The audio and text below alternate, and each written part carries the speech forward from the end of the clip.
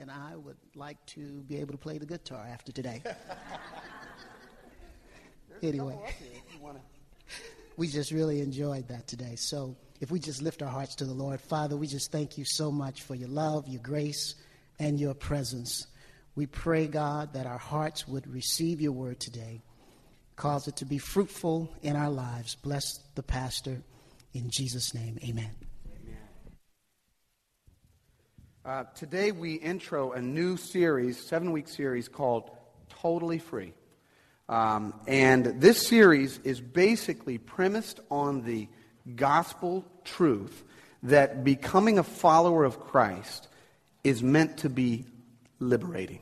It is meant to free you.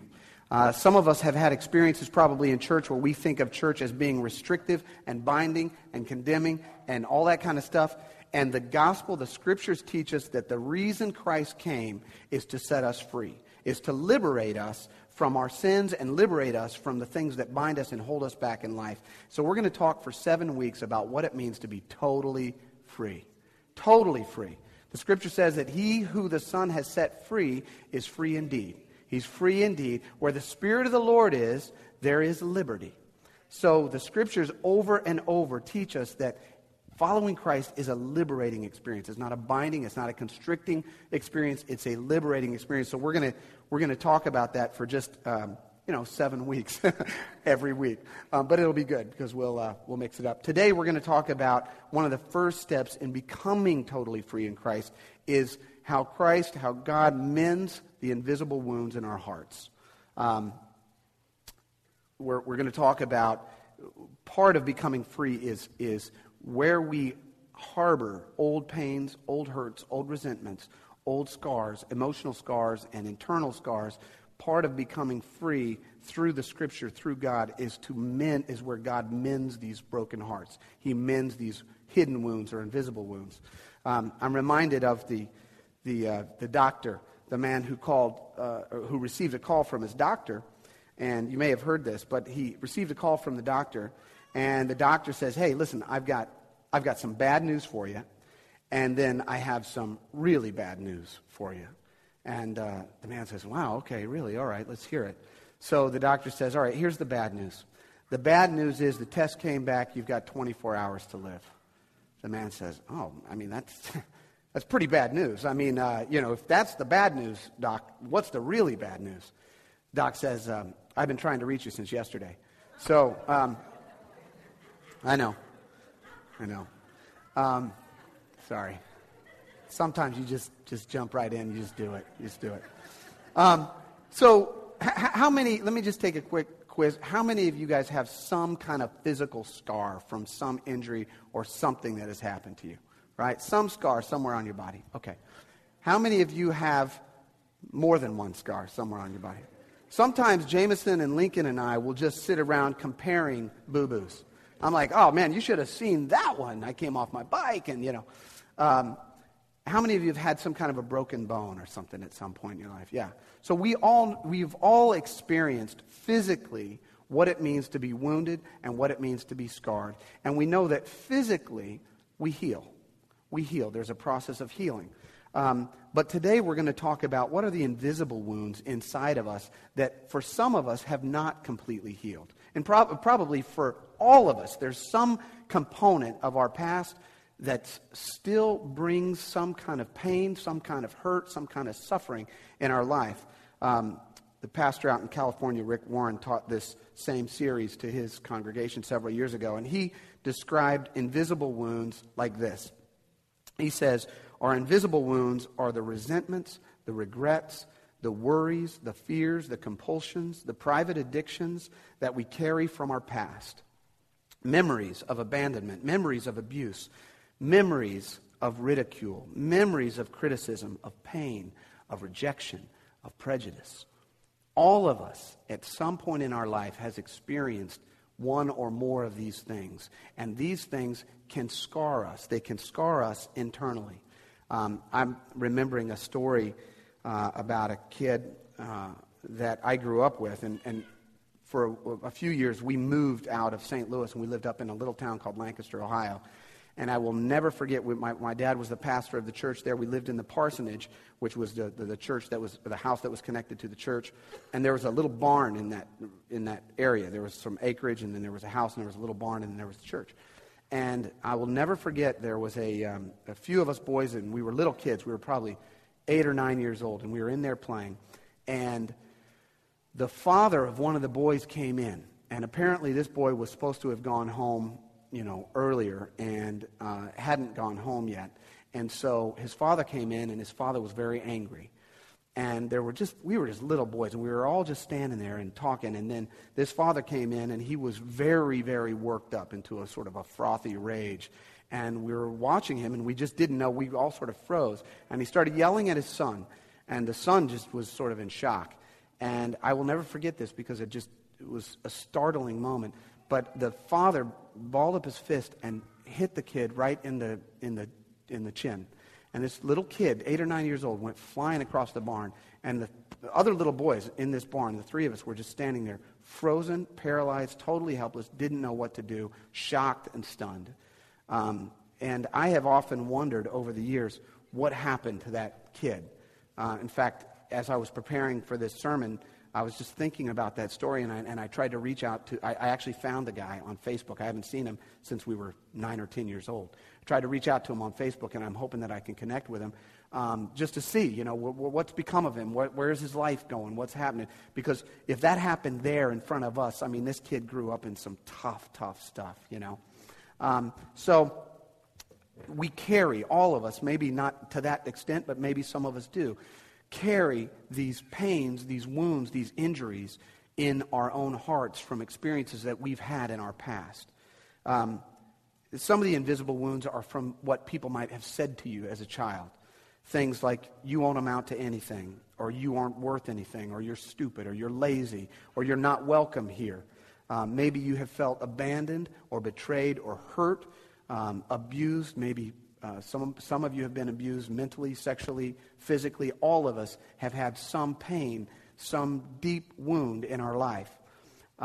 The other types of invisible wounds that some of us carry are not things that have happened to us, but things that we have done that we're ashamed of. Maybe you have done things in your past, and you look back, and there's a pile of resentment or of regret over things that you've done, and you shudder when you think of something that you've done or said to someone else, and you think, man, I cannot believe I did that. And maybe there have been shortcomings and failures in your past that you still carry with you. And I want to say today that God wants to heal you from all that. He wants to heal you not only from the resentments and the bitterness and the pain, but also the regrets of the things that you did, that you harbor in your heart, that hold you back. God wants to heal you from all of that. Amen? In the scripture in Psalm 147, 1:3 says, the Lord heals the brokenhearted and binds up their wounds. Jesus is the physician, the great physician. His role in your life is to heal you, from the invisible wounds that you've carried all this time, because he wants you to have a life of integrity, a life of beauty, a life of courage, a life of joy, a life of strength, a life of abundance, a life of fulfillment. He does not want you to be constrained by your past. He does not want you to be held back by your past. God's mission for you, God's hope for you, God's will for you is that you will be set free and that you will live a life of fullness and richness and abundance and peace and comfort. That's what he wants for you. In 2 Kings 25 says, thus says the Lord, I have heard your prayer, I have seen your tears. Behold, I will heal you. I will heal you. God wants to heal you today. He wants to heal you. And I just want to talk for a few minutes about the process by which God heals our invisible wounds. The process by which he heals our invisible wounds. The first step, or the first piece of this puzzle, is that we have to initially reveal the wound. Okay? We have to reveal the wound. If we harbor it, we hold it in, we hide it, it's not going to get healed. People say that time heals all wounds. That's not right. If you have cancer and you just wait it out, that's not a good idea. If you have a broken bone and you just say, you know what, time will heal it. It may heal it, but you may never walk right again. I remember when I was a kid, back in this Lancaster, Ohio, we had this sort of amphitheater, outdoor amphitheater we built for this drama that we did every year. And this drama provides innumerable funny stories, which I will mete out to you over the next 20 years. Probably repeat a few of them. But anyway, when I was a kid, it was the end of this drama, and we were taking down the structure. And I was, again, real young, maybe 9 or 10. And my job, all the little boys, our job was to pull the nails out of wood. They didn't want us doing anything constructive. They just said, here's a big pile of wood. Why don't you pull the nails out of them? Stay busy over there. So I had a hammer, and I'm pulling the nails out of this piece of wood, and the hammer slipped off the nail and hit me right square in the nose. I mean, right in the middle of my nose. And I remember it hurting pretty badly. And we were really busy. I went to my parents and I said, I got hit right in the nose with this hammer, And my dad, I think he thought, look, son, I know you want to go play, but, we need you guys to be over here doing. So he didn't really just get too worried about it, And I'm like, Dad, I really did. He's like, And I go to my mom and she goes, well, maybe you should just lie down and take a nap. I said, okay, So, we were busy and it wasn't like, it didn't look terrible. My parents were not, negligent parents or anything. But so I lay down and just kind of forgot about it. Well, going forward, I noticed that my nose would always be just a little bit tender. Just like if something hit it, it would just kind of like hurt. And over the years, I participated in like pee-wee wrestling, and then I was in junior high, I was in wrestling in high school. And it was during high school wrestling. Now, by this time, I got to tell you, my nose had formed a pretty mean bump and kind of had like a redness vibe to it at all times, and just was very tender. So if anything, like even a coat brushed against it, Daryl, you remember this. If anything brushed against it, I would just wince with pain. And finally, I go to my parents. I go, you know what? I think there's something wrong with my nose. Can we go get it checked out? And they're like, yeah, sure. So we get it checked out. Doctor does an x-ray. He says, you know what? The cartilage in your nose looks like someone has smashed it with a mallet many, many times. He's like, it's totally, totally shot. And so I had to go in, and he did, I don't know what they did, but somehow or other they got it kind of not broken anymore. And all I can say is that the fact that I didn't get it taken care of early on didn't heal the nose. It didn't do anything to heal the nose. It made it worse, right? Over the years, it probably broke and rebroke many times. That's more information about me than you probably want to know. So that was going to be just a little short narrative, and I just kind of went with it. So just time itself doesn't heal it. We've got to reveal our wounds. In Psalm 39, it says, this is David speaking, I was mute and silent. I held my peace, but to no avail. My distress grew worse, and I like this. My heart became hot within me. As I mused, as I contemplated, as I thought about it, the fire burned. He's talking about a moment where he was angry at someone. He had resentment, bitterness towards that person, and he just tried to keep it in, and it didn't help. It just made it worse. It compounded the anger. Has anybody ever tried to hold in anger? You're mad and you just try to hold it in and not get it out, not let it out. It doesn't fix it by holding it in, right? It just makes it worse. In fact, I recall a dinner I had with a friend one time, and several of us were sitting around talking, and this friend suddenly unleashed on me something that I had done 4 or 5 years ago, apparently had done. I didn't even remember doing it, and I had said something to this person. I did not remember saying what I said. I'm not saying that I didn't say it, but this person had been carrying it for 5 years, and they just, boom, at dinner one day, let it out. So I was like, sorry for what I did 5 years ago, but I just, and here's the funny thing, it didn't affect me those 5 years. That person was being angry and resentful, and I didn't even know it. So if you are holding stuff in if you are holding in some hidden hurt, some injury, some invisible wound, first step is to let it out. Let it out, reveal it. Psalm 32 says, this is also David, "For when I kept silent," he says, "my bones wasted away through my groaning all day long. My strength was dried up as by the heat of summer, Selah." And we talked about that not long ago. That just means think about that. That means chew on that. He's saying, when I kept it in, it just rotted me on the inside. My bones got weak. I got mad, you know. If some of you are finding that you are fatigued and angry and distressed and hurt and depressed, some of you may be holding in some hurt, some anger, some bitterness that you've been holding for a long time. And it's going to bring you down. It's going to hurt you on the inside. So the first step in this process is revealing the wound.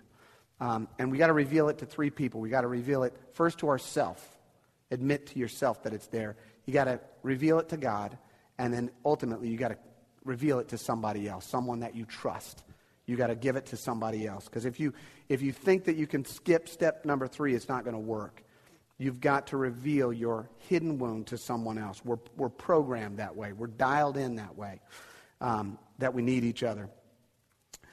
Psalm 32:5 says, "I acknowledged my sin to you, and I did not cover up my iniquity. I said, I will confess my transgressions to the Lord, and you forgave me the iniquity of my sin." So finally, when David says, and this is leading on from the passage we just read, he said, "I held it in, my bones got rotten, and then I confessed it, and you forgave me."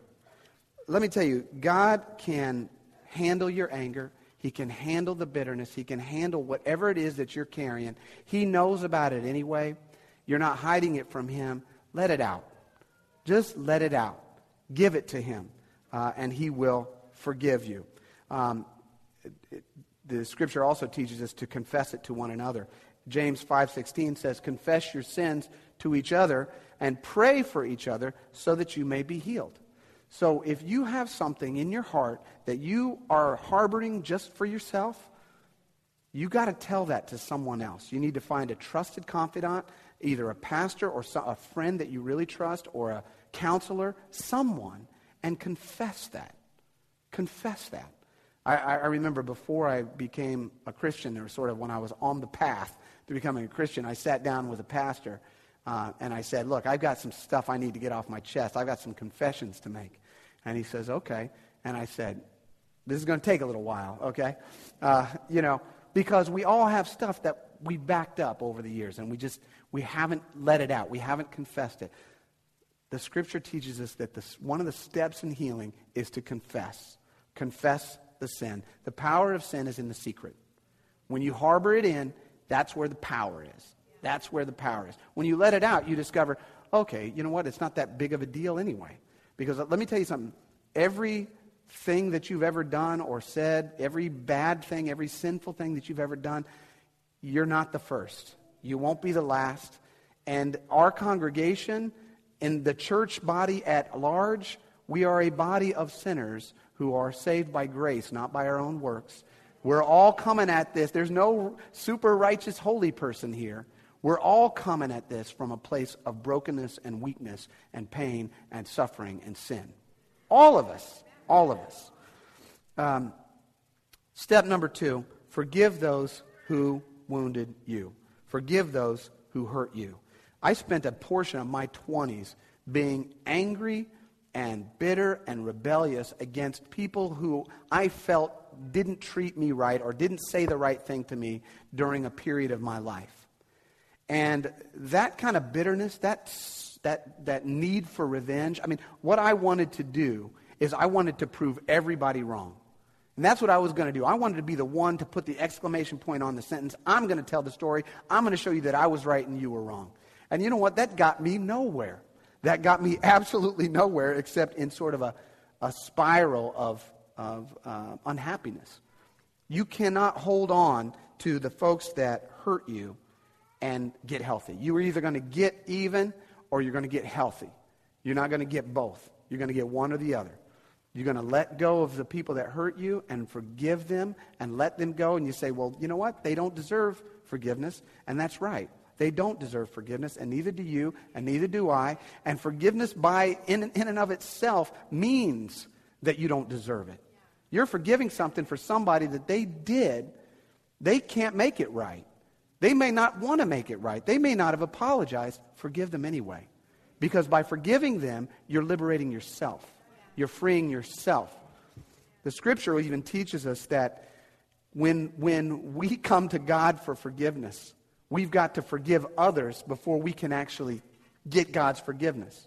Because He's not going to forgive us when we're harboring anger and vengefulness for other people. There have been sort of these social science studies about revenge.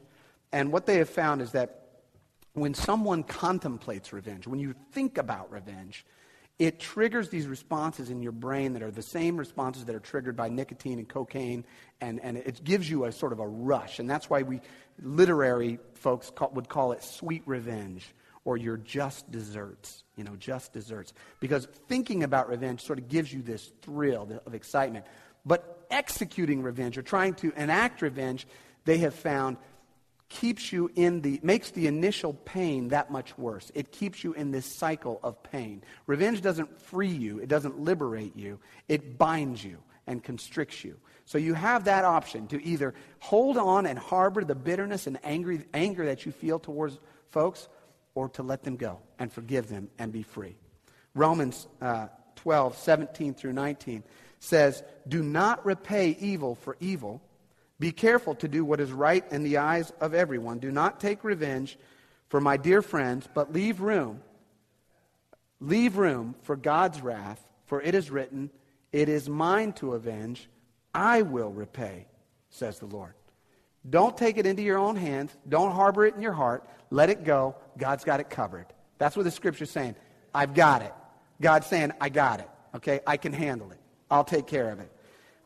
If you have been hurt, know that you are following a Savior who knows every imaginable pain that you have experienced. Abused, mocked, ridiculed, criticized, spit upon, beaten, wrongly accused. Everything that you're experiencing, He's experienced.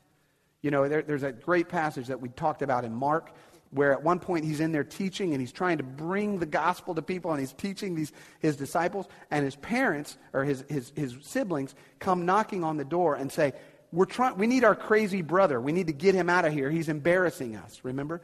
And they try to get him out because they think he's crazy. And so here's Jesus, who knows that He's the light of the world, and He's preaching the gospel, and His own brothers and sisters are saying, "You're a lunatic, man." He knows what you've gone through. He was there. He's there all the time. We talked about that last week. He's with you through your pain.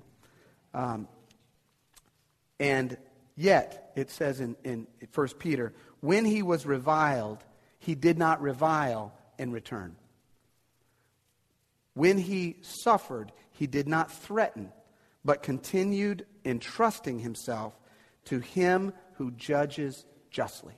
Even Jesus Himself didn't try to take revenge on those who hurt Him. He did not try to avenge Himself. If you remember, there was a moment in the Garden of Gethsemane when the soldiers came to get Him, right at the end of His life. And his trusty friend Peter pulls out the sword and says, "Let's take him on." And he takes a whack at one of the soldiers. And Jesus says, "Hey, if I wanted to, I could call down 10,000 angels and wipe this whole thing out. That's not what we're doing." And in fact, a day later, when they hung Him to the cross, what did He say? "Father, forgive them, because they don't know what they're doing." They don't know what they're doing. So His last words were to forgive. We're called to forgive, not to hold grudges. Hebrews 12:15 says, "See to it that no root of bitterness springs up and causes trouble, and by it many become defiled." If you harbor resentment, it hurts you and it hurts the people around you. It does not hurt the person against whom you are bitter. They may not even know, and they probably don't care. So it's only going to hurt you. If you've ever been around somebody who's bitter, I had a friend that was so angry about what he believed to be overly judgmental people in the church, that would sort of obsess him. And he kind of fixated on that all the time. He would just talk about, well, those people and the way we grew up was they were so judgmental. And the truth was, you almost wanted to go, hey, man, you're not even around those people now. It's like they're haunting you here, and they're not even here. There's other people around here now, but we're crowded out by all the folks that are haunting you from your past. And it wasn't fun or pleasant to be around this guy. And the other thing, I remember telling him one time, I said, listen, man, that judgmentalism that you're so angry about, that you're so bitter about, you're doing it. You're doing it right now. You've adopted it. You focused on it so long that now you're doing it. You're holding everyone else. You're judging all of those people in the way that you didn't want to be judged when you were younger. So we tend to focus on the things that we resent. We begin to resemble them. You keep focused on it. Eventually, it's going to take you over. I used to have a motorcycle, and one thing they would teach you on the motorcycle is, be careful where you put your eyes, because where you put your eyes is where you're going to put the bike. And so, if you are going around a corner and you're nervous and you start looking out into the other lane, the oncoming lane, because you're afraid you're going to go over there, don't look over there, because you will tend to move the bike in that direction. What we focus on, that's what we become. So if you're still saying, hey, I don't want to be like my dad, I don't want to be like my mom, I don't want to be like that person in my past that hurt me, and if you're focusing on that, if you're really focusing on that, you got to be careful, because that's what you're going to be. You're going to become, it's just sort of the law of the universe, is that wherever your mind is, that's what you become. You follow that. If you're listening to a song on the radio and you don't like the song, you don't sit there saying, man, I hate this song, right? I just really hate this song. Turn it up. Yeah, man, I really despise this part. The bridge, this is really terrible. You don't. You change the channel, right? You change the station. So let's not focus on those things that bring us pain and bitterness, right? Forgive them, let them go. Amen? All right. Number 3, replace the lies with the truth. I love this guy. He looks like he's lying, right? I mean, he just looks like he's lying. Replace the lies with the truth. Have any of you ever believed a lie and then later discovered that it was a lie, and then you realize that it was a lie? Has that ever happened to you? The thing is, when it's happening, you don't know it's a lie. You think it's the truth, right? We had a guy, and I've told you about this before, but we had a guy at one point in a church that we were in Arizona. Greatest guy you could ever meet. Most trustworthy, awesome, nice guy, great father, great dad, great coach, head of the part of the budgetary committee. Awesome guy, taught the financial piece, the Dave Ramsey course, Awesome guy. Turns out he was running a Ponzi scheme for like the last 10 years and just ripping everybody off, robbing everyone blind. And we went to talk to the sheriff there in Maricopa County about it, and it was fascinating what he said. He said, the hardest part about this case is convincing the victims that they have been robbed. Because nobody believes me, they still believe him. They don't believe that he has robbed them blind. And this guy was a hustler and had a Ponzi scheme going, and so he would tell you that, you're investing in something, and he would take the money, and then he would just buy a house or buy a car or whatever. But no one knew and no one believed, and so it took like another year for people to go, yeah, that's interesting. Where is that money that I gave you again? He was a thief. But we didn't know it at that time. We believed him. Some of us believe the thoughts in our mind just because they're there. Right? You don't believe everything everybody else says. You don't believe everything you've seen on TV. You don't believe everything you read on the internet, hopefully. But we tend to believe every thought that comes to our mind. Right? Because it's in our mind, we think it's true. And sometimes we act on that thought. In fact, if there's a thought, and then there's an emotional response to that thought, and then there's an action that results from the emotion and the thought.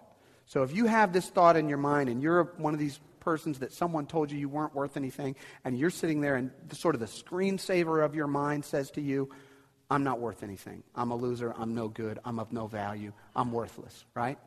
You have that thought. The emotion that you're going to have is you're going to be angry, frustrated, depressed, hurt, lonely, and sad, right?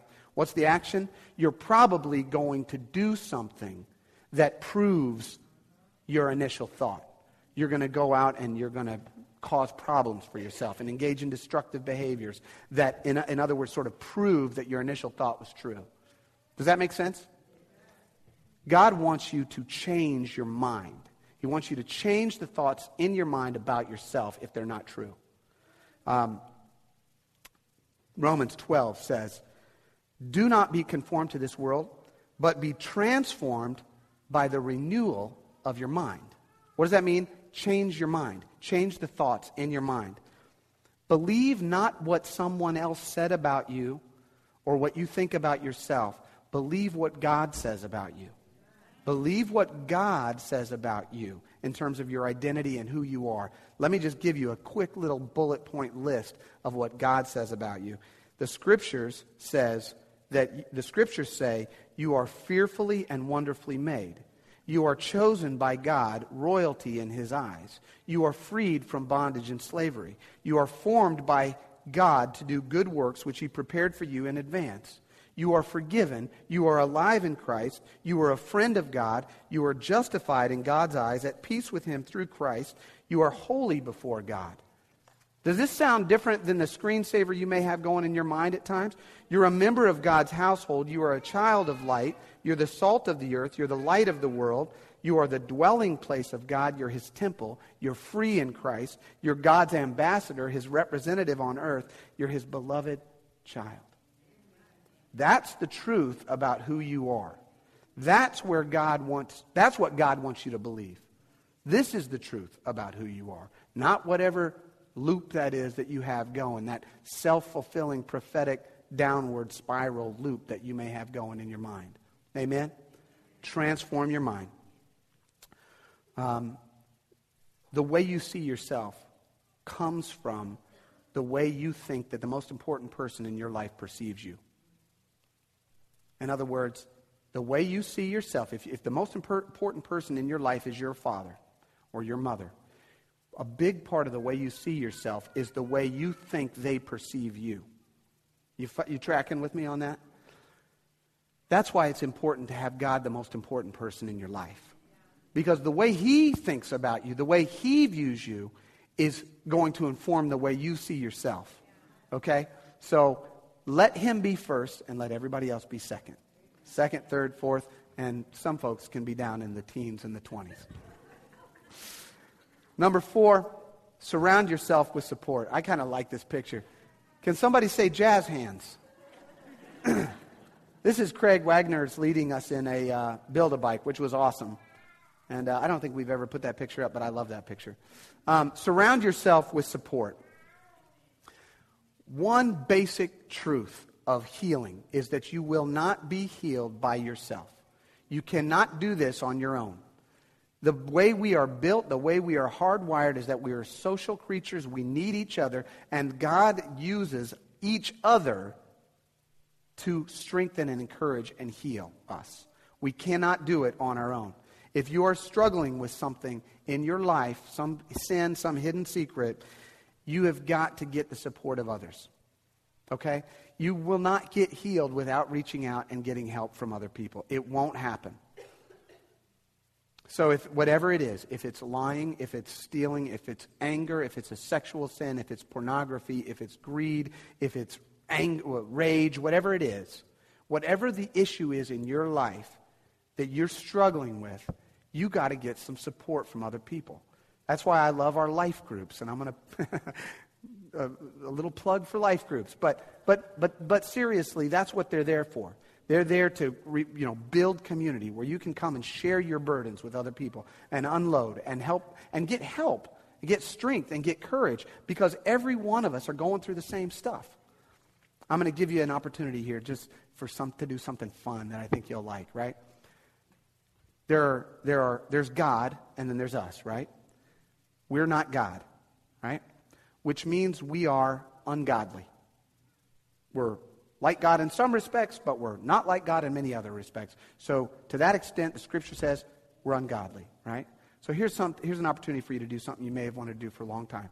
Point to somebody else in the congregation and say, you're ungodly. Only one person, and only do it once.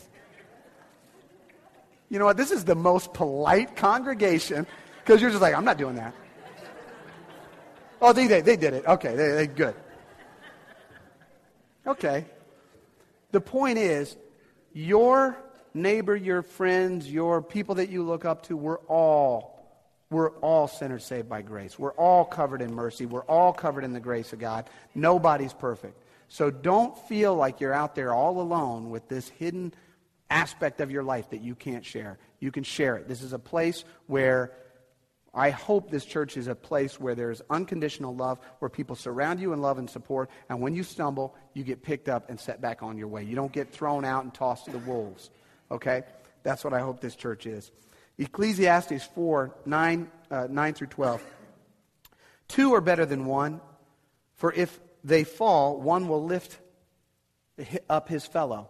But woe to him who is alone when he falls and has not another to lift him up.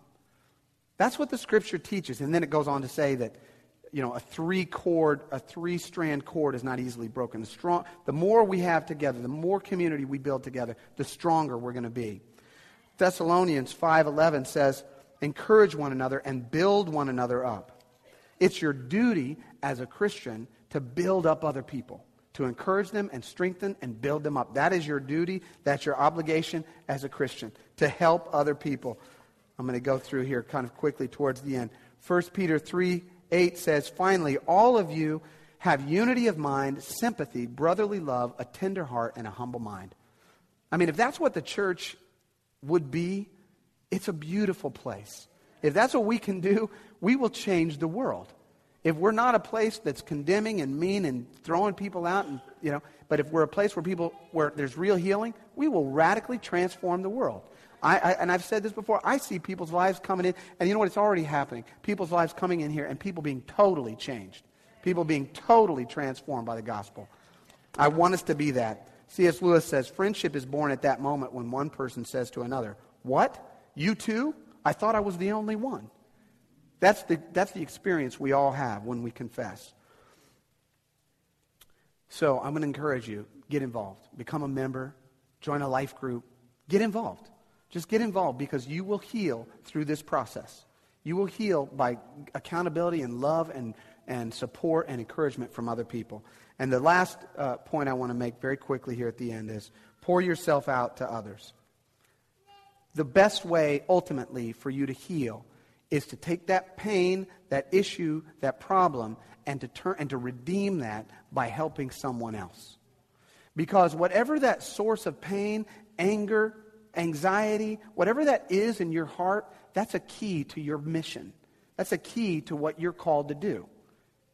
If you struggle with something and you have some hurt in your life and it causes you a great deal of emotional pain, that is a key to what you are called to do to help other people. I believe that with all of my heart. That tells us what we're called to do. I've got this great quote by Reverend Martin Luther King. He says, as my sufferings mounted, I soon realized that there were two ways in which I could respond to my situation, either to react with bitterness or seek to transform the suffering into a creative force. I decided to follow the latter course. Take that pain, whatever it is. If you're hurt by, in his case, he was appalled by the bias and the bigotry and the prejudice in his world. And he said, I hate this. I'm going to take this pain and I'm not going to sit and be bitter about it. I'm going to do something about it. And he reached out and he did what he was called to do. 2 Corinthians says, God comforts us in all our afflictions so that we may be able to comfort those who are in affliction with the comfort with which we ourselves are comforted by God. In other words, did that cross your eyes?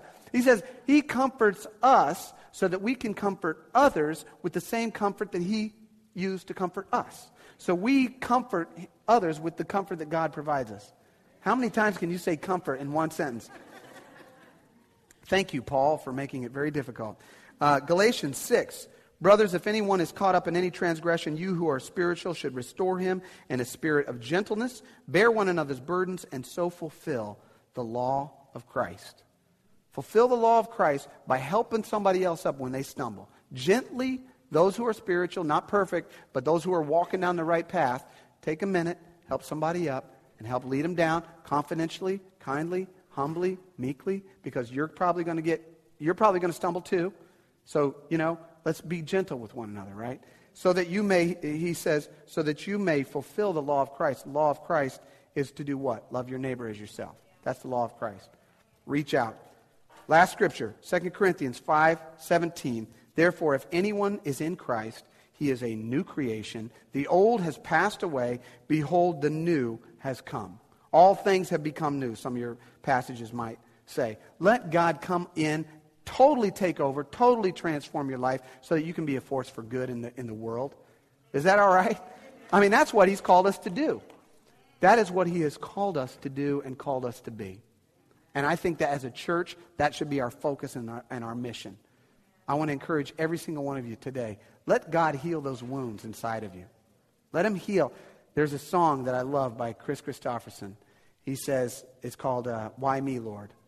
And it says, why me, Lord? What have I ever done to deserve even one of the blessings I've known? Tell me, Lord, what did I ever do that was worth loving you? Have you heard this? For the kindness you've shown. Lord, help me, Jesus. I've wasted it, so help me, Jesus. I know what I am. Now that I know that I needed you, so help me, Jesus. My soul's in your hands. Thane, you want to sing that song, don't you?